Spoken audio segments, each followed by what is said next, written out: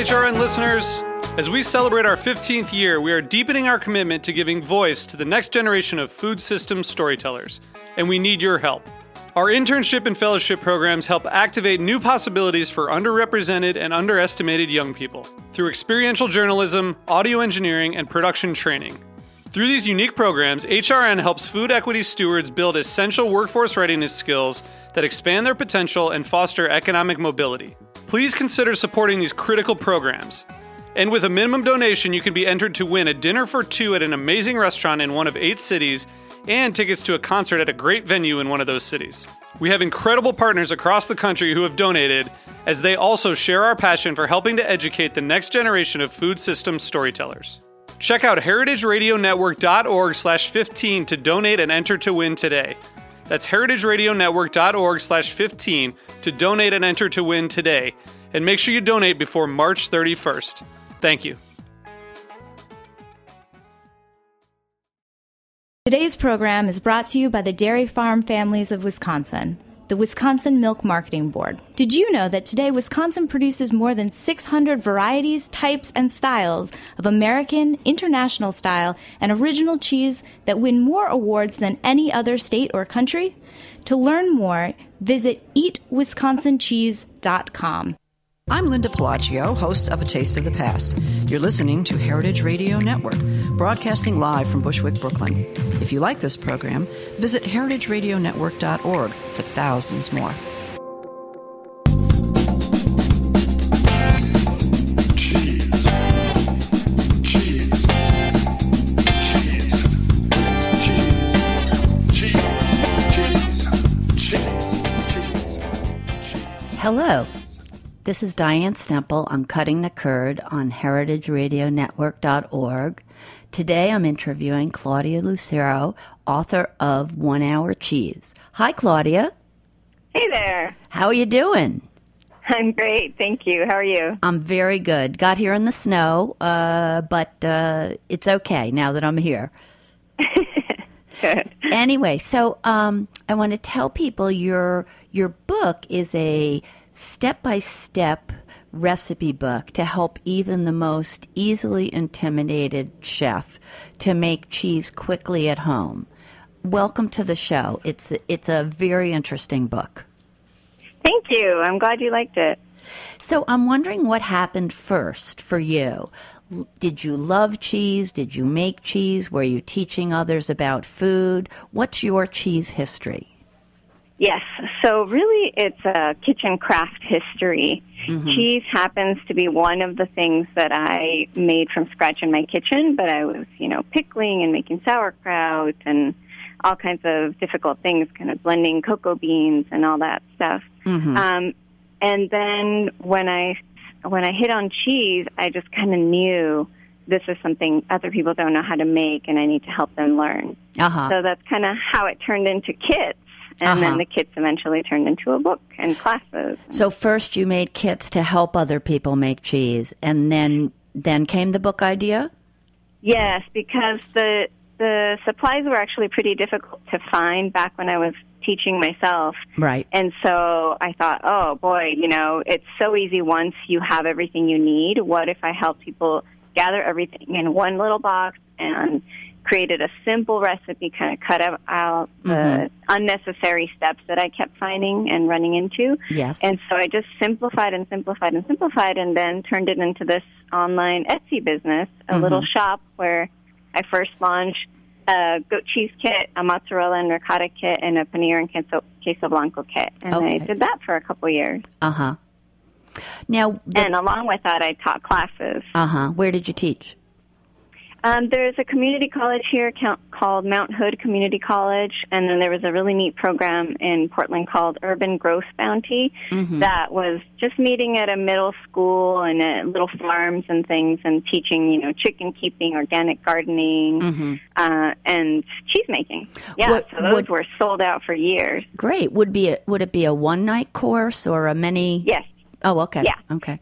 Yeah, people could sign up to learn all the different cheeses, but they would sign up one by one. Okay. And, we were in there for an hour and a half to 2 hours, and they would get to see these cheeses created from beginning to end, which was just pretty mind-blowing. Not something people expected. Right. So the book's history, was the book your idea? Did you convince the publisher, or did they find you? I was super lucky in that they found me, and a book idea was sort of generating organically just from me teaching classes and answering the questions that I did with my cheese kits. But in the classes, people would come up afterwards and say, okay, but where do I go from here? What do you recommend a good book? And I did know a couple of good books, but unfortunately out of, 75 to 200 recipes in the book, one or two would be for simple cheeses that they felt they could tackle at that level. And so I just kind of kept thinking, we need a true beginner's book, and we need a lot of photos, because they were attending my classes, which were, very simple cheeses, paneer and ricotta, super easy. But I think people really enjoyed seeing the steps and seeing if the curd is right, what does whey really look like, what's normal. Right. And so I thought, we need a cookbook for cheese with tons of photos. Yes. So it was sort of developing, but then I got lucky in that Workman Publishing heard about me through a couple different places, and then eventually came my way and said, hey, and what would you do if you did a book? And they're the kind of publisher that likes this sort of stuff. Yeah, they've been so great to work with. Yeah, it makes sense. I got super lucky. Now, what did you think you would become when you were younger? It's funny. I don't, for a while I wanted to be a teacher, just like an elementary school teacher. So I do still feel like I'm teaching, right? Which is great. But you get to teach grown-ups. So what's that? Now you get to teach grown-ups who are probably much more agreeable. Well, I don't know about that, actually. Kids are pretty fun and agreeable up to an age, you know. So you wanted to be a teacher. Anything else? I danced a lot. I did modern dance and ballet, but I didn't enjoy performing, so I knew I couldn't really go on to do that kind of thing. Okay. But some sort of art, movement, which I'm still doing. So, you kind of, as you grow older, you kind of start realizing, okay, well, that interest is going to make me money, and that interest is going to be just for me. Right. I never, ever expected I'd be making cheese, but it does feel pretty natural for me to be making something and teaching people how to make it as well. Now, how often do you make cheese at home for fun? Or do you have to do it so much for work that you don't do it for fun anymore? Well, I do it for fun, thankfully. Right now I'm testing non-dairy cheeses, so that's my current passion. So there's always something that I'm testing. And then because I do demonstrations and classes and I'm doing the book tour, I'm constantly making cheese either for a photo shoot or an event or a tasting. So, 2 times a week, 3 times a week sometimes. Yeah. How long did it take you to write the book? Once you started with Workman Press to ending? Yeah. The proposal itself took about 6 months, and then the book itself took about a year and a half. What were that's because the photos were also in-house with my partner, Jeff, and so that takes a long time because you're there live making cheese, and then technology has to cooperate, right. I was wondering about that. I was wondering, one of my questions was, are those your hands in the photos? Is that you making the cheese? Yeah. Okay. Yes.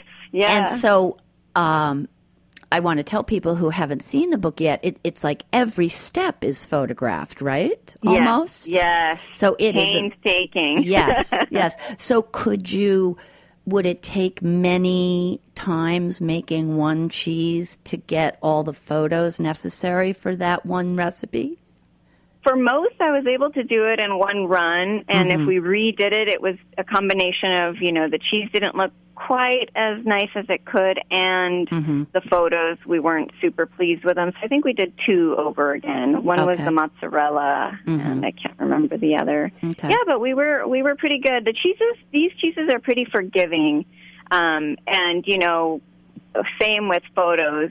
It may not be the most tender cheese, but for the photo, it looks great. Mm-hmm. So Right, a little right. different than if I were doing it for a tasting. Well, that's true, too, because, it didn't have to taste good. It just had to look good.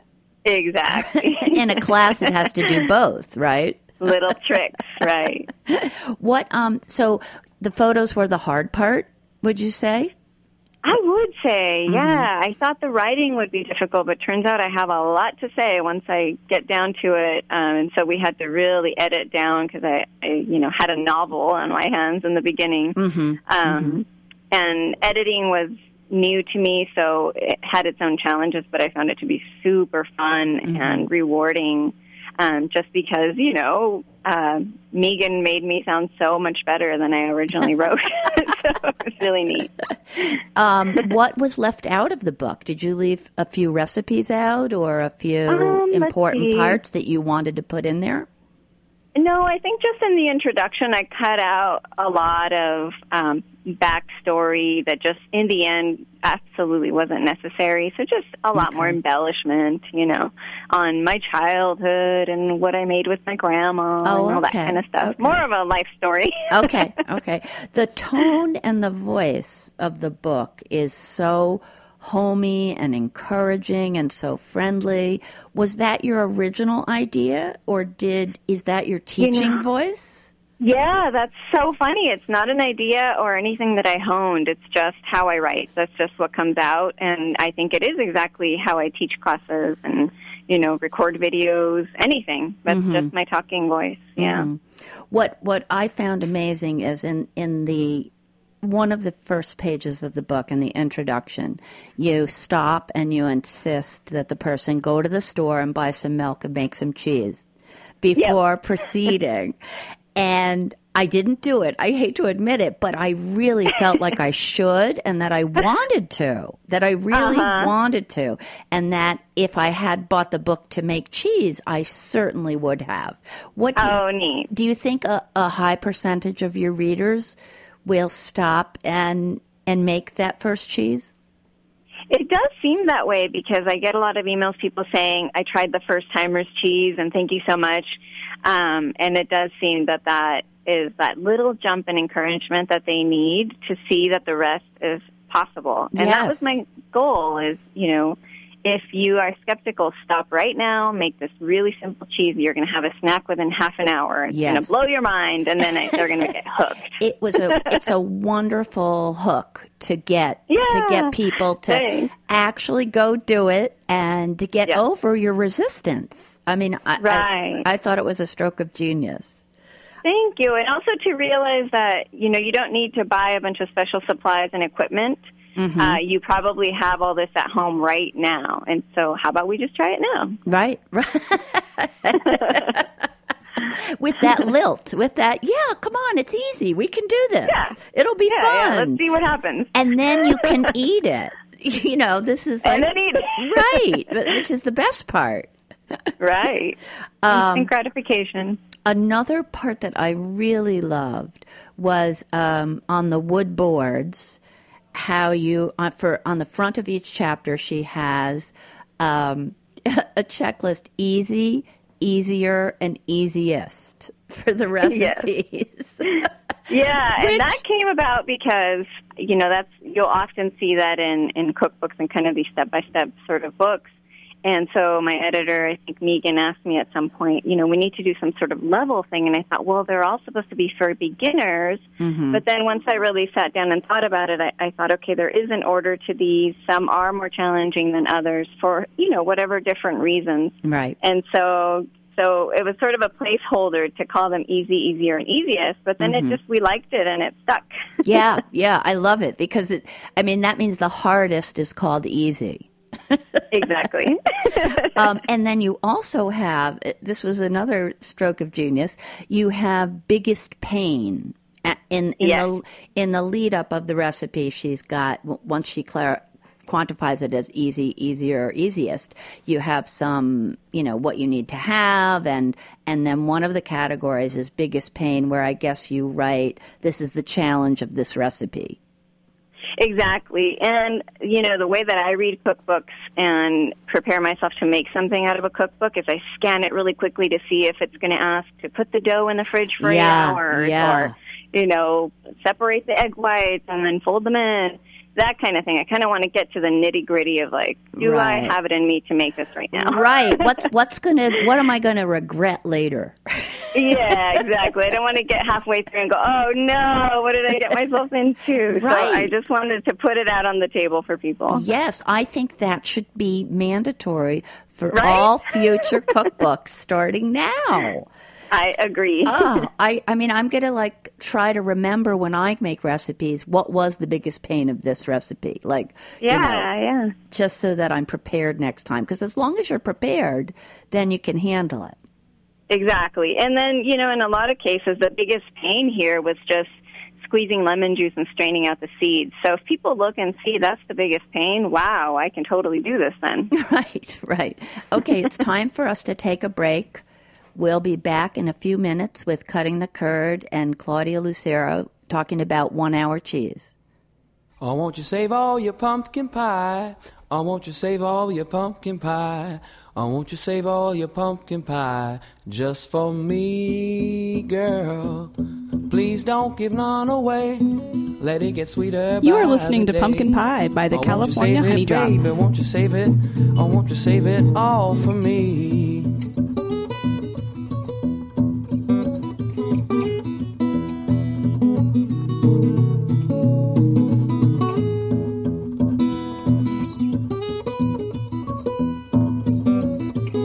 The Dairy Farm Families of Wisconsin and the Wisconsin Milk Marketing Board are proud to underwrite Cutting the Curd on heritageradionetwork.org. Wisconsin cheeses have an illustrious heritage of more than 170 years of quality and craftsmanship. During this long and rich history, the art and science of cheesemaking have been captured in time-honored traditions that produce cheese varieties of unsurpassed excellence. Today, Wisconsin produces more than 600 varieties, types, and styles of American, international style, and original cheeses that win more awards than any other state or country. To learn more, visit www.eatwisconsincheese.com. Hello, this is Mark Ladner from Del Posto, and you're listening to Heritage Radio Network. Hi, we're back on Cutting the Curd. I'm Diane Stemple, and I'm talking to Claudia Lucero about her book, 1 Hour Cheese. Hi. Hi there. So anyway, I have a bunch of little questions that sort of came up as I was reading the book. What do you think are people's reservations about making cheese at home? I think they're afraid it's dangerous, that, you have to bleach your kitchen, you have to use raw milk, and then you might poison yourself. Okay. So truly dangerous. Right. What? Yeah, so with this book, I wanted to make it super clear that although, making aged cheeses, you do have to control molds and you do have to keep everything squeaky clean. With these cheeses that you can make in 1 hour, it's no more dangerous than making a pot of soup, a pie, just pasta, anything you would in your kitchen. You just keep it clean and you're fine. Yeah, that's an interesting perspective. Now, what do you think is a frequent gateway cheese, not if someone didn't read your book? Yeah, I think ricotta. Often I'll ask people, have you made cheese? And they'll say, oh, just ricotta. And so, yeah, I know that that's the one. Okay, so they don't think that one's so scary.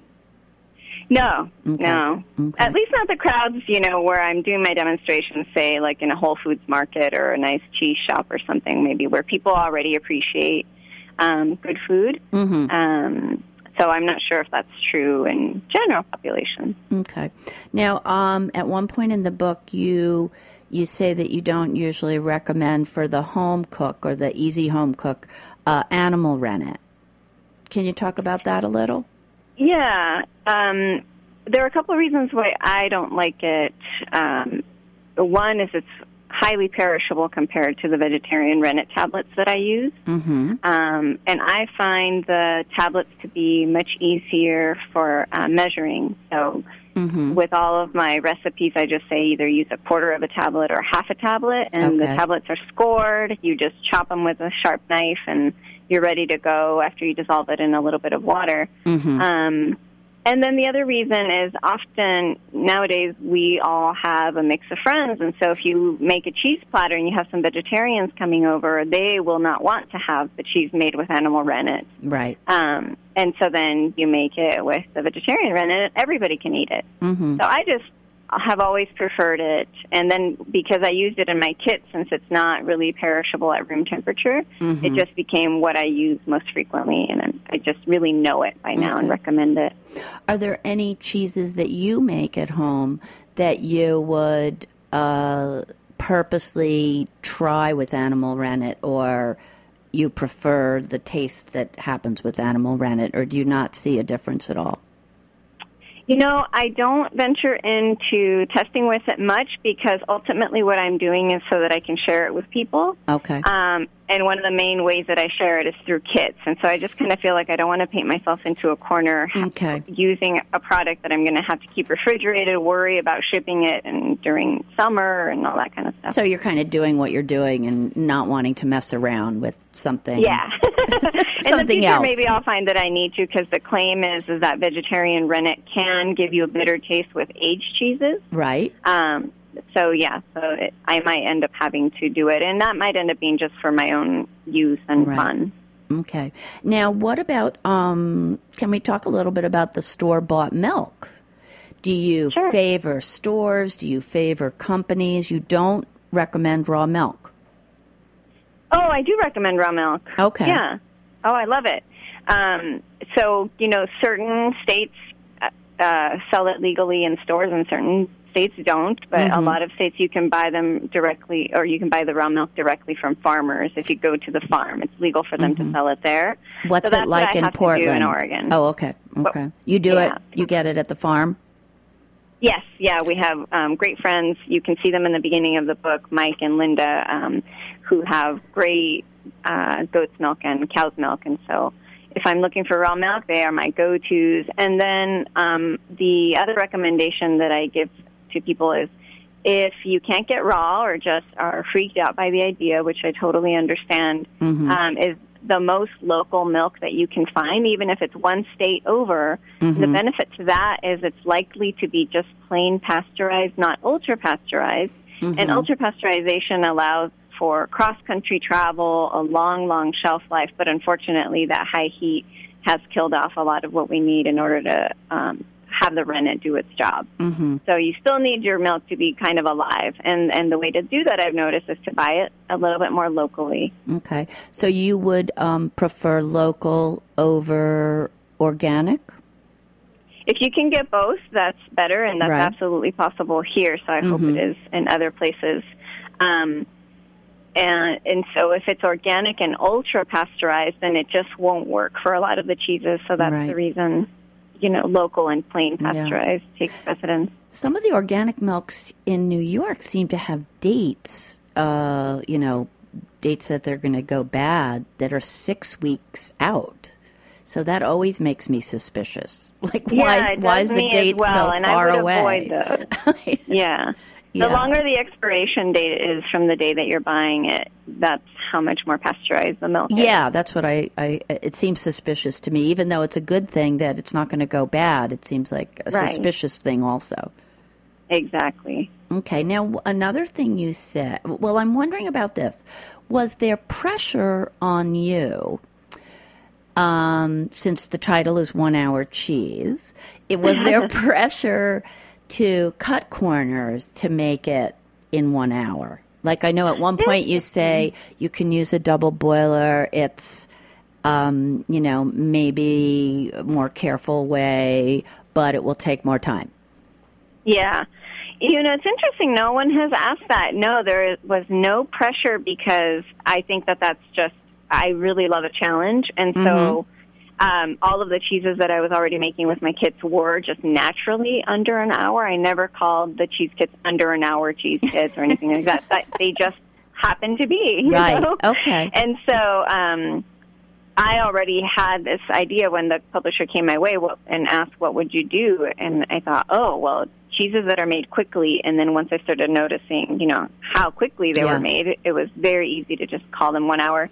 And this was pretty much a collection of cheeses that I already had. And and also rather than cut corners for the book, I think I cut corners always. Okay. And so what Okay. I was telling people with that information was more if you want to, if you're not concerned about time and you want to do it these other slower ways, Okay. like not use a microwave. Right. So I think using the microwave is much faster, and it doesn't affect the flavor of the cheese like it can affect flavors of different foods if you cook them in there. Mm-hmm. It was very natural, no pressure. So so the cheeses wouldn't necessarily be better if you slowed down. No, I really have done comparisons step by step with the microwave and without the microwave, and I don't detect a difference there. Okay. If anything, the microwave, it's very easy to get a consistent temperature in the curd, and so that might even sometimes be better.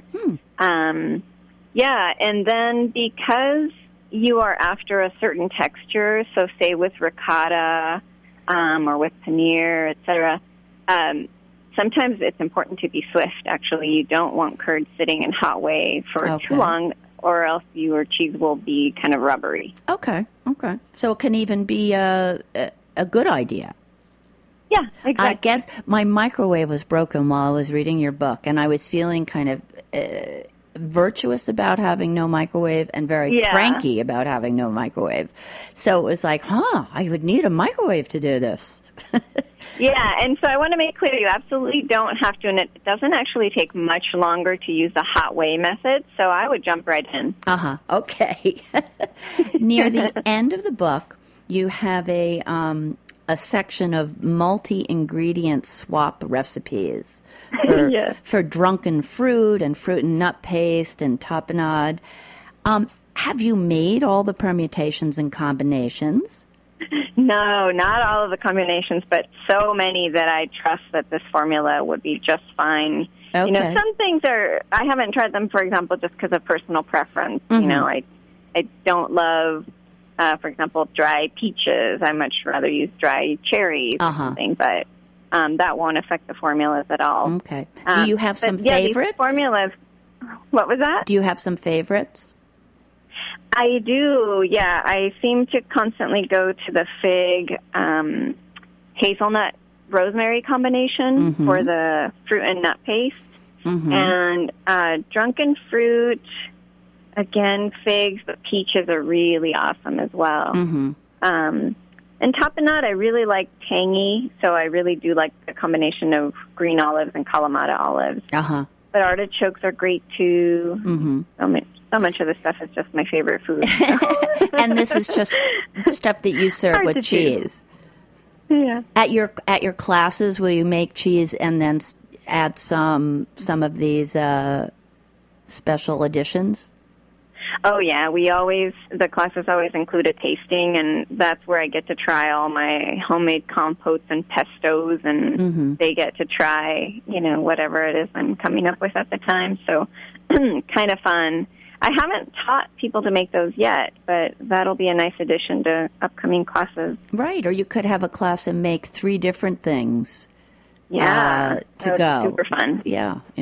Now tell me about the vegan cheese. Oh yeah, so the vegan cheeses.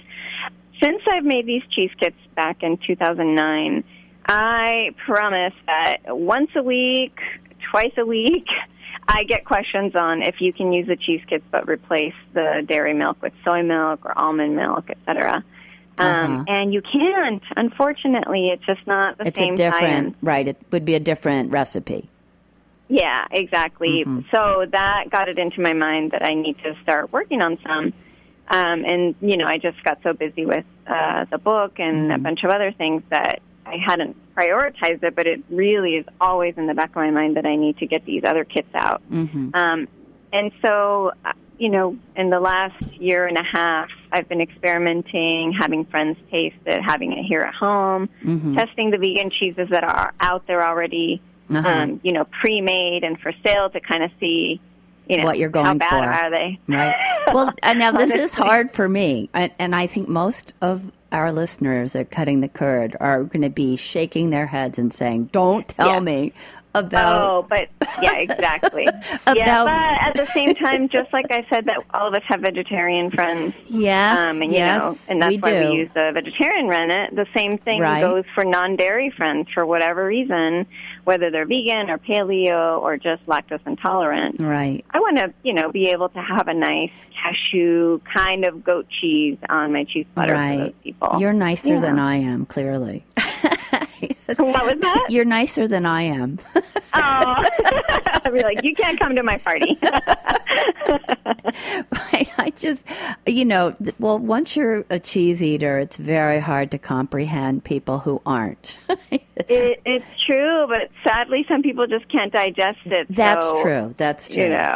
How good and can so it I taste, think though? I'm in a good position to do it just because I'm going to be so picky. And Yes. like I said, I'm testing these cheeses out there that are for sale and just thinking, oh, God, I've got to be able to make something better than that. That tastes plastic. Oh, good. Good. So you're going to make better ones. Exactly. Have you yet? Yes, I have. Okay. I've got a couple pretty nailed down, so I'm pretty excited about it. And what are you using? What's your base? Cashews, and then almond milk and almond yogurt for another one. Okay. And I think you said that they're better if they're aged, or they're better if they have cultured. Yeah. Like that makes them taste better.